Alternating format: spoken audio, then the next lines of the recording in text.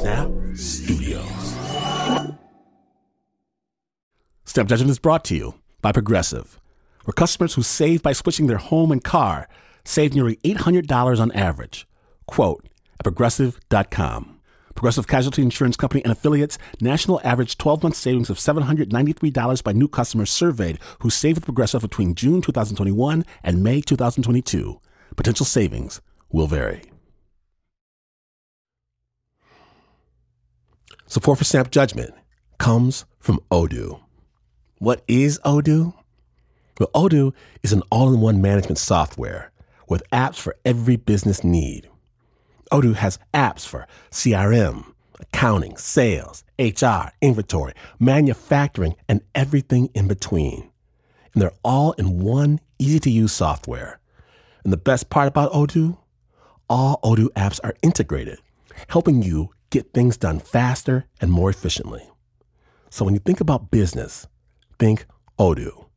To learn more, visit odoo.com/snap. That's ODOO.com/snap.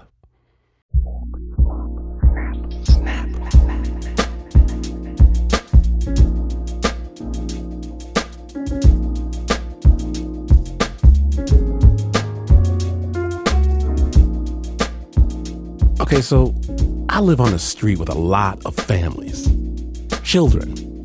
And some of the mommies and the daddies, they look just like their kids. Others do not. And in the middle of this urban hum, the common question is something like, how did you build your family?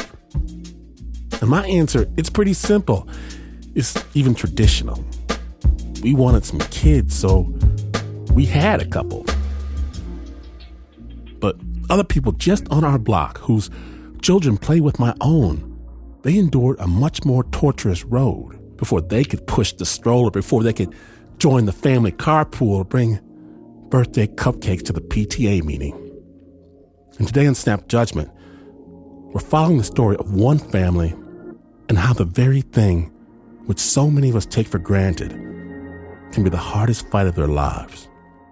We're calling it The Search for Noname Apoorva.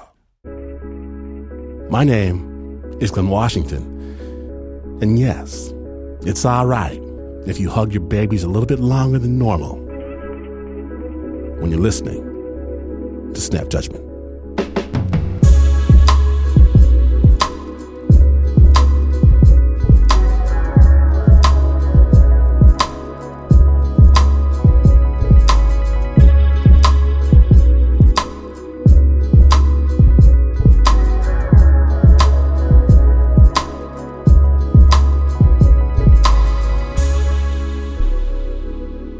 Now, we're going to start with the story about the search for someone's past, about who she really is. But snappers, this tale, it takes some turns like you have never heard before. Buckle up. Snap Judgment. So, just so I have it for the record, tell me in a full sentence your name, your age, what you do. Sure. My name is Anna Apoorva Green. I am 20 years old, and right now I'm currently a student at New College of Florida. And Anna Apoorva, what did you know about how you were adopted? Like, what did you know about your adoption story when you were a kid?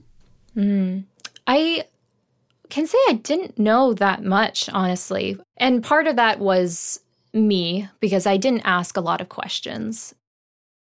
I knew I was born in India, and I knew I was from Hyderabad. I knew I was given up at a young age, and I knew that I lived in a few different orphanages. And that was all I thought I needed to know when I was younger, because there were bigger things to think about, like, addition and subtraction and, how to carry your twos. I did think about my biological family from time to time, but they were just kind of blurry visions in the back of my mind. And I was comfortable to let them stay there until I turned 14. What changed at 14? What happened? Right. One of my friends and I, we were exchanging secrets over the phone. And my secret to them was I've been thinking a lot about my hands because I have very large hands and very long fingers that are much bigger than my mom's and much bigger than my sister's. And I had started thinking about whose hands do I have? Who do I look like? I got off the phone with my friend and took a day, and then I went downstairs to my mom and I asked her, do you have pictures of them? She had them under a little file that said Hyderabad Pictures, and I now have that same file saved on my own computer titled Hyderabad Pictures. I was scared to see them, and I remember just kind of trying to hold myself together. So the first one that she showed me were of two sisters and a brother. I saved my biological parents for last because that was the kicker for me. So they're standing and they're in this hut and they're looking straight on at the camera and they're not smiling. I remember thinking, are they happy? So I imagine then you looked at your bio mom. Yes. Can you tell me about that? Yes, that was so much. And I actually remember thinking, this is my biological mother, but my mom is right here. I didn't know if I had to kind of control my emotions or not, because I didn't know if for some reason my mom would be jealous or resentful or angry or just have some sort of emotion that would cause her pain. So I just kind of thought to myself, I'm going to wait until I'm in my room and alone to cry, really. So it was hard. But what was it like watching me see the pictures?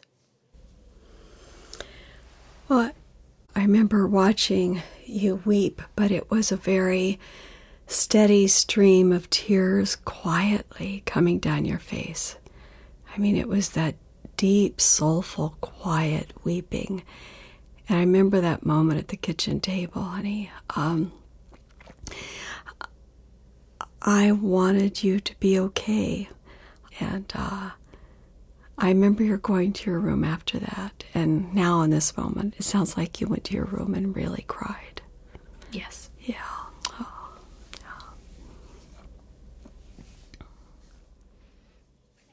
I mean, everything changed.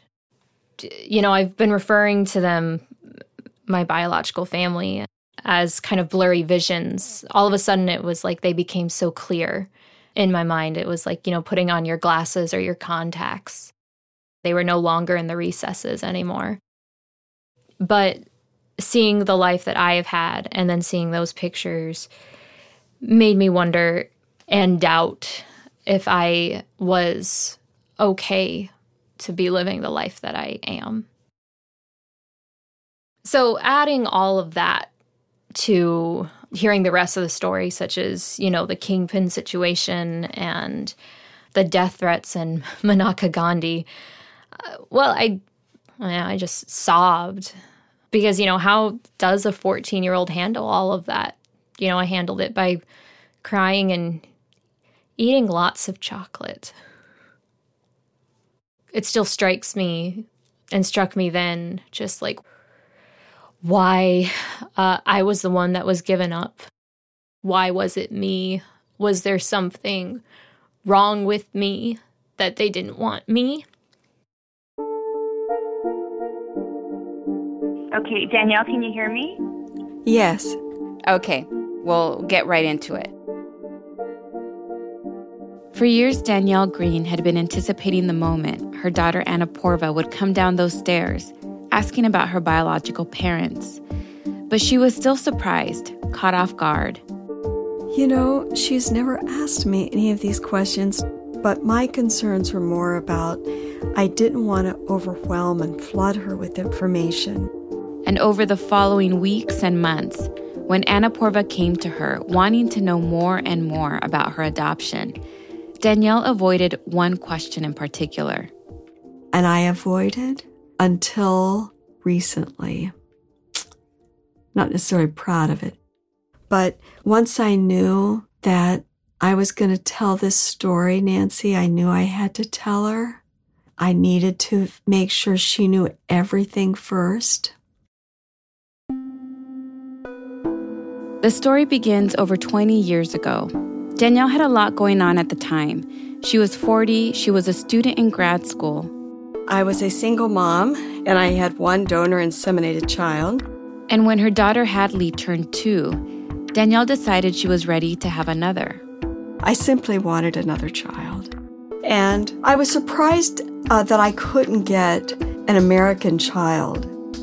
The adoption agency had encouraged her to adopt from abroad because in the U.S., a woman like Danielle would have to wait years.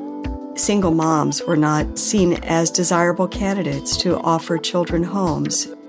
Of course, the international adoption process was no less arduous. When you have strangers going in and out of your home to make sure that you look like you're a sane person, you don't have fetishes, asking you many questions. Would you be willing to adopt a child like this or like that? Questioning that over and over to make sure that you really know yourself well. Months of paperwork and home visits turned into 3 years of waiting. And then one day the phone call finally came. A 3.5-month-old baby girl was available for adoption in India. When I got a picture of her, and then they sent a very poor, grainy, black and white video of her in the orphanage, and I saw her move and cry and smile, it was like I walked around with this sense of pregnancy, that I was expecting another baby, and it was going to be as grand a mystery as giving birth, with all the similar things of not knowing, who your child is. I had even a clearer sense because I got to see a picture of her and her move. And I just couldn't wait to be with her. The picture the agency had mailed out was a black and white photocopy of a Polaroid of the baby girl. I looked at that picture every day. I held that picture as I went shopping for items and getting the nursery ready, talking to my older daughter, who at that point, was in kindergarten, and talking to her about the baby sister that was coming. Danielle knew only a few details about the baby at this point. The same details Anna Porva knew growing up. That she was freely relinquished when she was a month old. That she came from a rural nomadic tribe. And in the adoption papers Danielle had received, the baby was referred to as No Name Apoorva. I was really just sinking into the reality that this had been about 3 years in the making, and now it was here. In March of 1999, Danielle and Hadley, along with 2 family friends, landed in Hyderabad, a large city in southern India. From there, the plan was pretty straightforward. A social worker would meet them at the airport, get them settled into their hotel, and the next day arrange for Danielle to go to the orphanage to meet her baby. And the social worker did not show up to meet us. And I wasn't particularly concerned. Maybe there had just been some kind of a mix-up. We got a taxi and went to the hotel, and that's when so much began to happen that really led to the making of the story. We checked into the hotel. We're trailing our luggage down the hallway. I remember unlocking the hotel room door, and as we opened the door, the phone rang. And I answered the phone. The social worker introduced himself and was whispering and blurted out, "Is this Danielle Green?" And I said, "Yes." He said, I'm so sorry.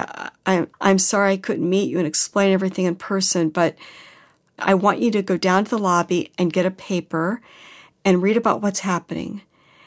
And then quietly and immediately get out of this country. Just leave." And he hung up.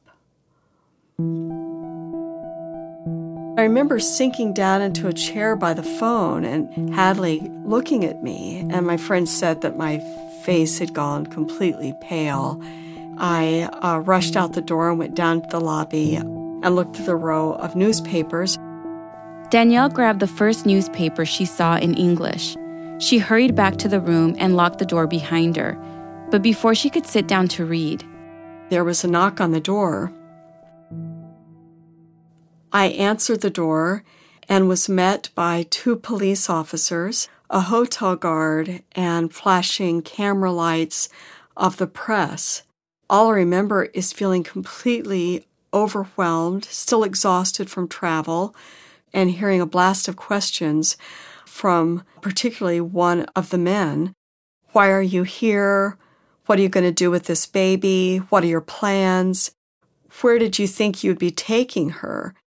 Are you going to keep her yourself? Is she going to be domestic help? Are you going to raise her in servitude? Or are you interested in the other services? And there was really no time to understand and process before another spray of questions would come flooding. One police officer looked at Hadley and said, "What is her problem? Is she sick? Which organ does she need? If this is a bona fide family, where is your husband?" And they kept saying, "Are you working alone? Are you working alone?" And I just stood there shaking my head. I just don't know what you mean. I don't know what you're talking about. One officer pushed past Danielle and started searching the room. We had just arrived. We hadn't even opened a suitcase yet. And so they didn't see anything. And when the questions stopped, they just said they would be in touch and then eventually left. Well, except for one officer who remained standing outside the door. The whole thing was at this stage so baffling. After they left, I waited for a while and started reading the paper. I remember seeing some kind of a headline that said something about baby buying and selling sting was successful. The story talked about the recent takedown of 2 high-profile men who each ran an orphanage in Hyderabad. And I went back to the lobby to see if I could find other English-speaking newspapers and saw that there were more articles and pictures of these men being arrested. The men were accused of sending out fake social workers to convince poor women in Hyderabad to sell them their female babies that they would in turn, quote, export abroad to childless couples in Europe and the United States. And then they talked about a woman, a social worker, who worked for the orphanage and these men who had been caught buying a lambada baby. And the police had arrested her right then, and that led to the successful sting operation. A sting operation carried out right before Danielle's plane touched down in India. One newspaper reported that over 200 children were rescued. Almost all of them were female babies from a rural nomadic tribe called the Lambada. And these Lambada children were preferred because of their fair skin and sharp features. I then sat down in the room and began to gather myself and realized that the names of these men were the names written on the documents of my child's adoption papers. And here I was, adopting a lambada child from the orphanage where all of this had taken place. I just thought, well, this will get straightened out. I just assumed that I would be cleared, but in the meantime, where is my daughter? At that point, how do you not start questioning more things about it, like that the baby that you are adopting is possibly purchased? Mm-hmm. I think that's a valid question. There was such a shock factor, in part being a naive American, in part because I contacted my adoption agency back in the state. I said, is there any chance this child was purchased? And they said, no, we really do a very thorough investigation, and there's no reason to believe that this particular child was ever in the situation to have been purchased. And I chose to believe them.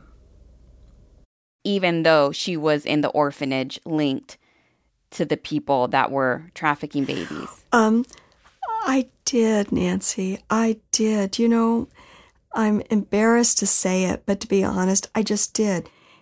And I was worried as to where she was. So a lot of my energy at this point was really about how I was going to get her. And I needed to find out where she was.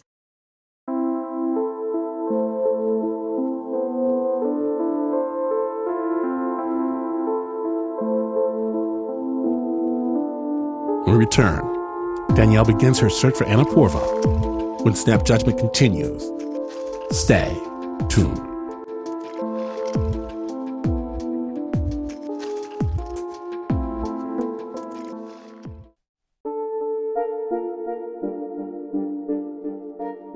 Welcome back to Snap Judgment.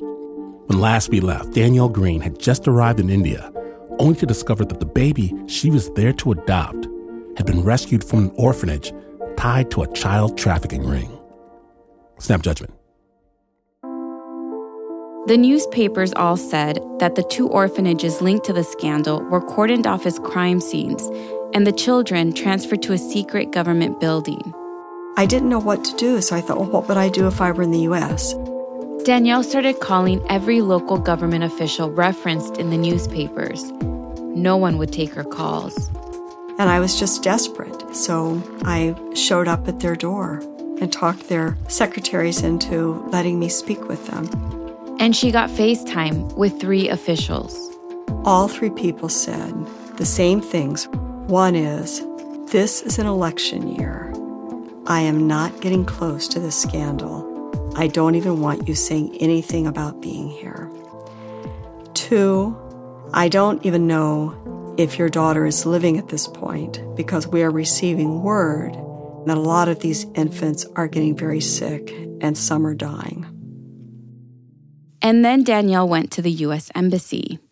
And when I asked them, is there anything concretely you could do, or is there someone who could come here and help me, or is there any contacts you have here? They said to me that right now, given the negotiations with Pakistan, we are not in a position to ask for any favors from local officials. And I remember very clearly this one official saying to me, you are in a very high-risk situation. A smart thing to do would be to leave the country. You also need to know, if you choose to leave the country without your daughter, you will never see her. You'll never get her. And I remember the power of those words. I said, well, what do you mean? Why wouldn't I be able to find her? And they said, there are so many basements of government buildings filled with handwritten notes in files of numbers of females who are lost in this system that you will never again track her down. It will be impossible. No one ever has. I can still see that man's face standing up, looking down at me, saying that. And I knew hearing that I wasn't leaving without my daughter. What Danielle didn't know was that by staying in the country, she was walking into a perfect storm. For one, there was the question of her involvement in what one local newspaper called the infant smuggling racket. Folks believed that I was hired as one of those individuals who transport children to different countries in the West undercover. And the story became much bigger in the days that followed, exposing a disturbing reality: the plight of desperate lambada families who sell their female babies for what turned out to be low sums of money, the adoption agencies cashing in on that plight, and the very close ties these agencies have to the government. One local newspaper published photos of one of the men in question standing side by side with important state leaders. Another newspaper reported that 5 of the rescued babies had just died. And over, when I would be followed in the streets or getting in and out of taxis, the press would ask questions such as, why would a rich white American single woman want one of these children? Look, this is a female. She is from a lowest caste. She doesn't deserve to get to do this. If it is her karma to get to live in a rich country, let her pay her duty now. And someday she will come back and she will be a little boy, and then he will live in a rich country. But you are breaking the lines of karma. Who do you think you are? One afternoon, Danielle stepped out of her hotel room with her daughter Hadley to pick up some food. And I had my arm around her, holding her very close, and someone in the street went by and said, "You want one of ours, we will take her." And that really freaked me out. I was scared and at times really numb, but I was not going to give up. So Danielle kept knocking on doors, and that brought her to an orphanage run by Sister Teresa, a woman whom she was told might be able to help. And Sister Teresa opened the door.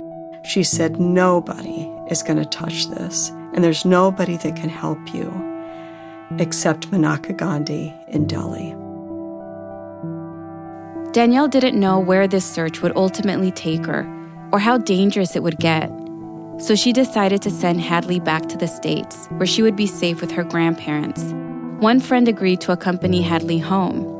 Danielle asked her other friend a different request, if she would stay in India and help her find the baby. Her friend said no. I just knew I was in this alone.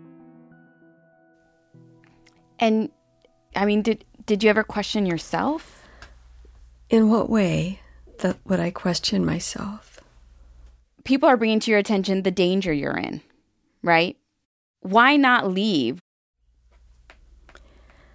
I thought I would never have my child then. That I would think about her the rest of my life and be haunted. That I had abandoned her. It's not an option to leave. At that point, I felt like I just need to shoulder up and just keep moving. Danielle's next stop was Delhi.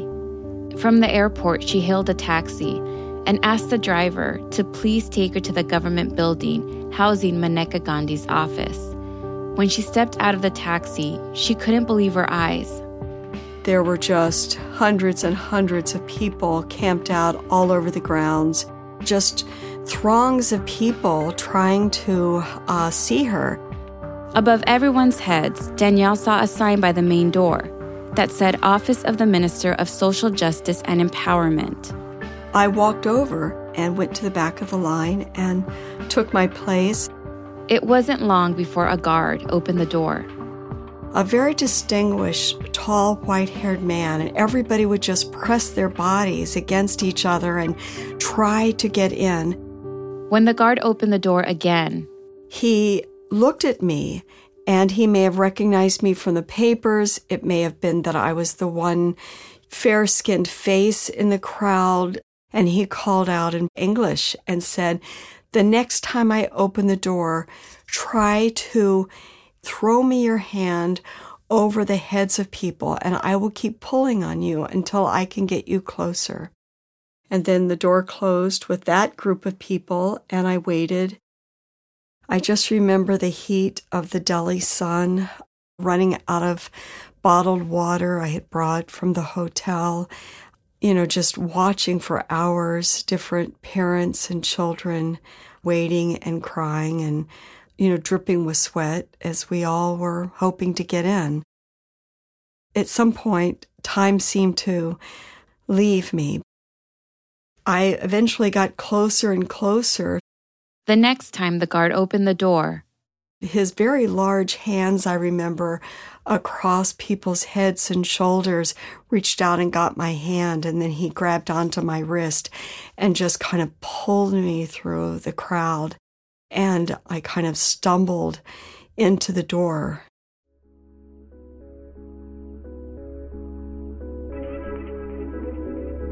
When Snap Judgment returns, Danielle stands face to face with Maneka Gandhi. Stay tuned.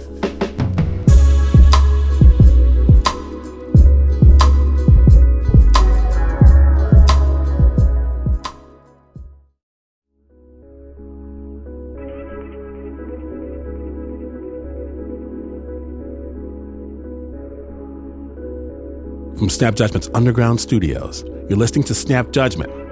And when last we left, Danielle Green was one step closer to meeting Maneka Gandhi, who might be her last hope for tracking down Annapurva. Snap Judgment. The guard led Danielle and about 30 other people down a long hallway and into Maneka Gandhi's office. And there were rows of folding chairs, and we were instructed to sit and to not speak until spoken to. From her bag, Danielle took out a now wrinkled and faded black and white photocopy of the Polaroid of the baby. She clutched it in her hand. My knees are touching the front of her large old wooden desk. And her desk was just piled high with large folders. And there was an old black rotary phone and people standing around and running and fetching and doing various things as she would make commands. She was probably about 40, very dark hair, dressed in a sari. Maneka Gandhi would call on one person at a time to stand up. And there are probably about 10 people before me. She starts left to right, going up and down. And she'd ask each person, "What do you want?" 2 people spoke in English. One man said that all the young people in his village were gone, so there was no one left to take care of the elderly. He asked Maneka Gandhi to please put a senior home in his village, like the ones they have in the United States. Another man asked for medicine, so he could put down his donkeys who were in pain. I couldn't really tell how she was responding because she didn't respond in English until she came to me. So she looked at me and I said, "Hello, Mrs. Gandhi." And she said, "I know you." I said, "Yes, I'm Danielle Green." And at that point, I reached out my hand to give her a picture. And I said, "This is my daughter." And at that point, she immediately started yelling, "I don't want to see a picture of another baby. Don't you understand? I hear people looking for their babies all the time. Can you hear the crying babies outside my windows now? This is what I hear all day long." I said, "I'm just asking for you to believe that I'm not a part of the scandal, and I would like you to help me get my baby." And she said to me, "Look, you go to the airport, to the Delhi airport, be there at 6 o'clock, and I'm going to send a baby that will be given to you with all of her papers. You get on the plane and you get out of this country. I never want to see you again." I looked at her and I said, "No, I want my daughter." And then she really got angry and said, "You have to stop crying now. I do not tolerate anyone crying in front of me." She went on to the next person. At that moment, it felt like it was all over. I'm just sitting there. I'm kind of shaky at this point and trying not to cry. I don't want to upset her more. She went on talking to 2 or 3 people, and then I just remember that she picked up the heavy receiver of her phone and started speaking in English. "I'm going to send this one back to Hyderabad. I don't want her to be left alone for a moment. We don't need an American to disappear or be killed in this mess. I want you to stay with her and help her find your child. Let's just hope her kid's alive." And then she started yelling and saying, "I don't care. I want you to keep her safe. Help her find her baby. After that, she's going to have to prove her own innocence. My job stops here." I was just flooded with emotion. I was relieved. The same man who had given me his hand and pulled me in motioned to me, and I stood up, and he ushered me out of the building. Danielle was on the next 2-hour flight back to Hyderabad. An entourage of police officers and local government officials were waiting for her at the airport. They escorted her to a secret building. I just remember driving and driving and then coming up to this very dilapidated building and seeing women squatting over dirty puddles, washing baby clothes. Once inside this old government building turned makeshift orphanage, Danielle was greeted by the cries and screams of almost 200 babies. I was in the front with one of the police officers. And trailing behind her were more police officers, the government officials, and a photographer. This young fellow from one of the newspapers who stayed very close to me. So a large group of us just began walking through the various rooms.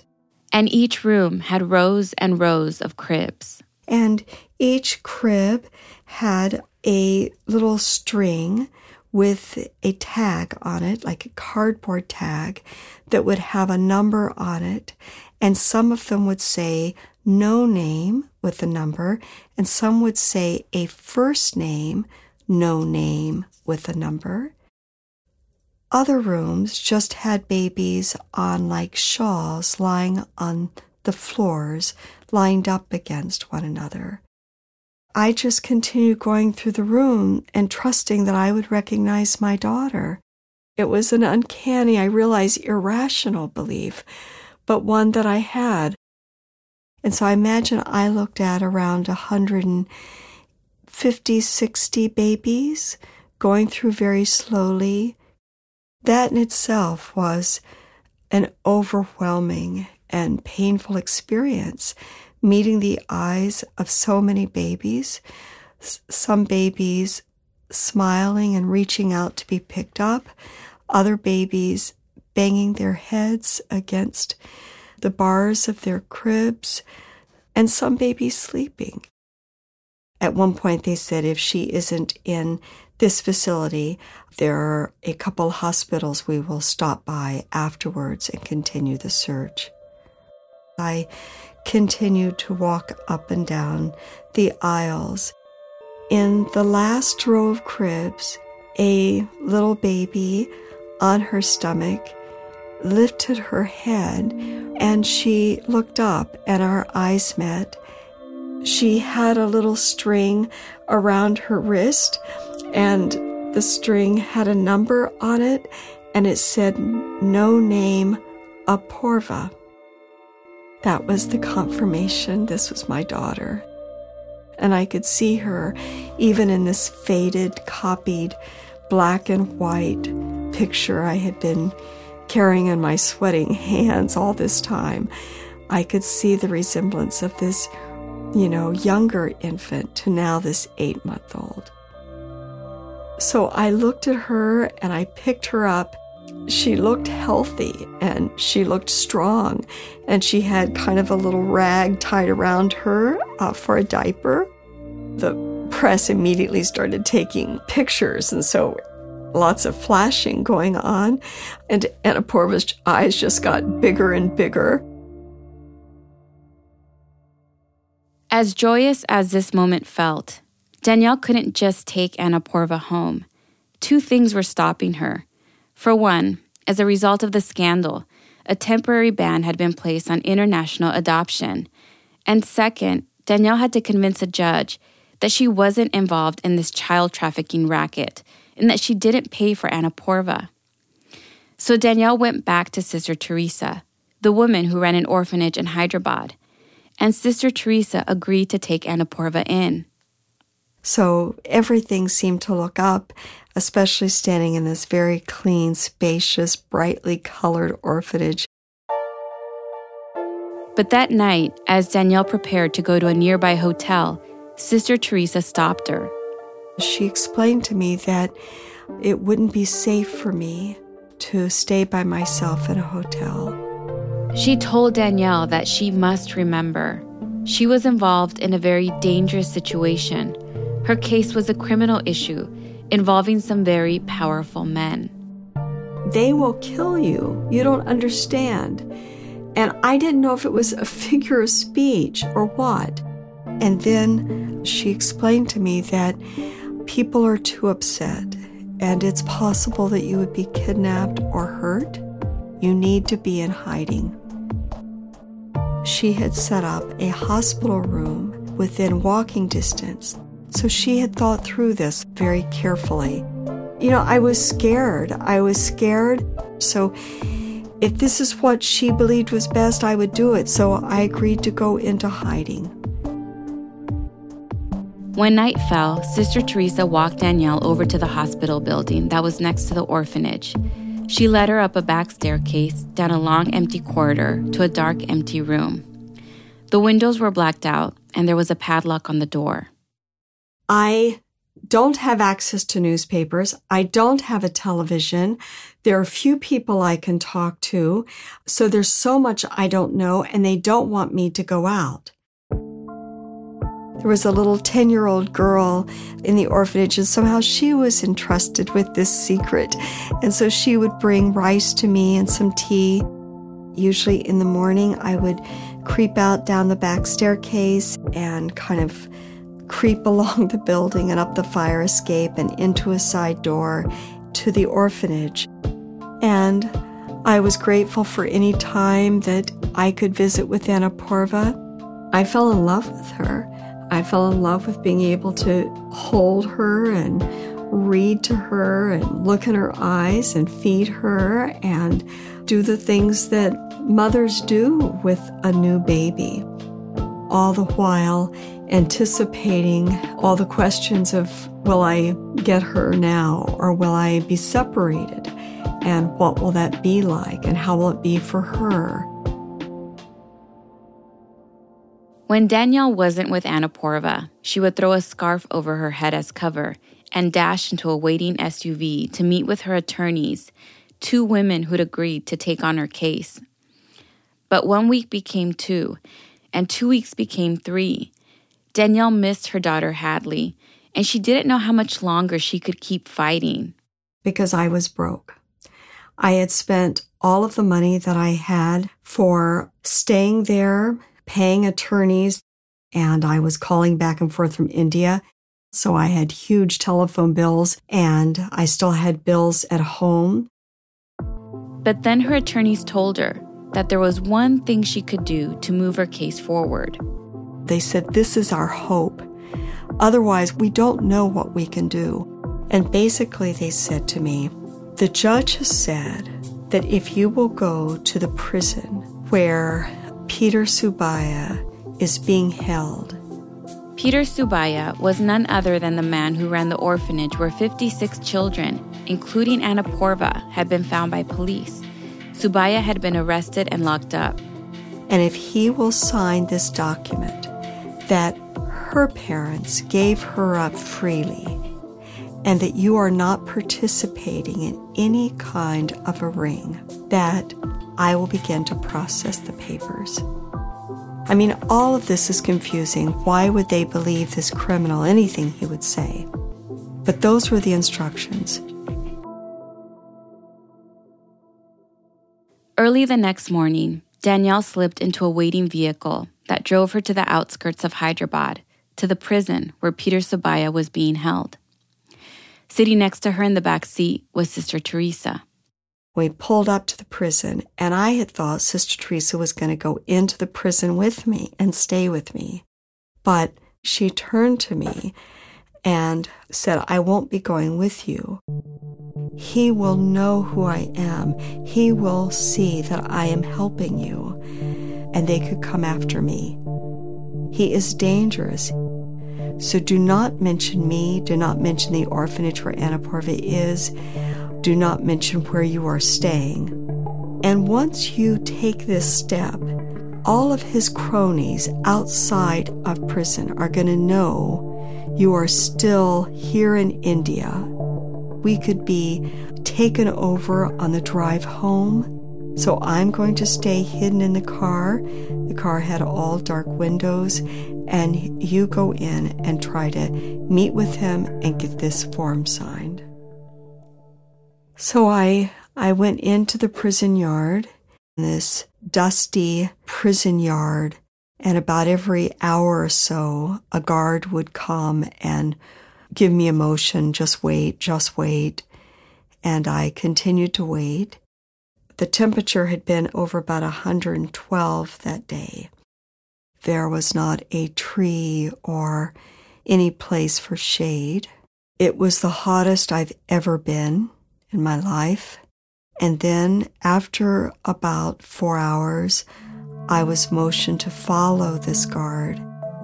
And in a cell that looked more like a cage, this small single cell, it was just packed with men all squatting.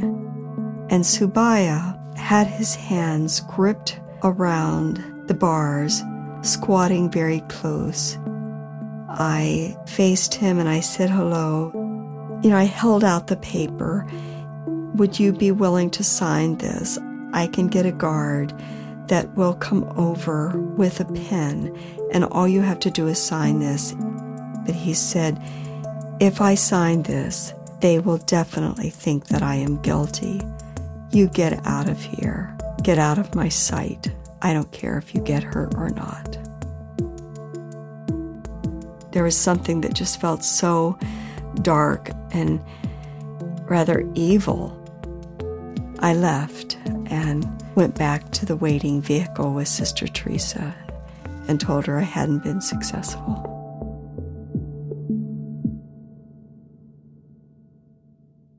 Before you approached your mom, Anna Porva, with these questions, did you have any sense that there was a bigger story to your adoption story? Oh, I knew there was something more, definitely. So we referenced the carpool scenario with my friend Julian. The scenario goes like this. It was in 3rd grade. She's riding along in the back of the car. I'm carpooling with her and this little boy, and this child starts talking about, I know all about you. My ears perked up, and she said, what do you mean? And he said, my dad and I looked you up on the internet, and we read all about you. I know all about your whole story. My heart's dropping because I don't know what he's going to say. It's like somebody else telling your kid something that's going to forever shape their lives. And so I'm positioning myself to interrupt if this child says too much. Fortunately, he didn't, and he stopped. And we got home. I noticed that she was unusually quiet. And when I asked her about her feelings and if she had any questions, she said no, and I let it be. I knew about that article. I found it and I read it myself. Back then? Before I met Julian. You did? In elementary school, yeah, before that. How did you find it? Just Hadley and I were just looking up our names on the internet. Oh. Seeing what popped up, and the Star King article popped up, and we read it, and I saw a picture of me in it, and all I got from it was confirmation that I was indeed adopted, and Star King knows it, and that it sounded like it was a pretty tricky adoption. I didn't really understand all of it, and because I was so young, I didn't think I needed to. So I just let it slip by.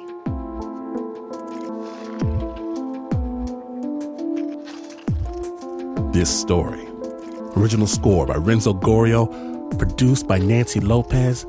This story is not over, not by a long shot. And on the next Snap Judgment, hear the stunning conclusion. Part 2 of the search for No Name Apoorva.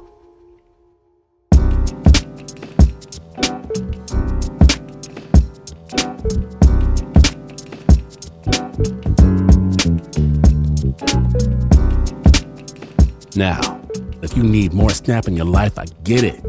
We understand. Know that more amazing storytelling, more movies of the mind await your listening pleasure. Subscribe to the Snap Judgment podcast right now, before the powers that be discover Snap Judgment's secret that could topple the system. Snap Judgment. Wherever you get your podcast, get this one. Snap was brought to you by the team that never lets you know what they're really thinking. And that goes double for the Uber producer, Mr. Mark Ristich, Anna Sussman, Nancy Lopez, Pat Mesiti-Miller, Renzo Gorrio, Leon Morimoto, Marissa Dodge, Shayna Shealy, Lauren Newsom, John Facile, Nika Singh, Teo Ducott, Flo Wiley on drums. And though spies amongst the populace, they try to convince the influencers otherwise. But please note, this is not the news. No way is this the news. In fact, you could hide your secret thing in the secret compartment of your secret place, only to realize at precisely the wrong moment that your significant other is not very good at keeping secrets. And you would still not be as far away from the news as this is.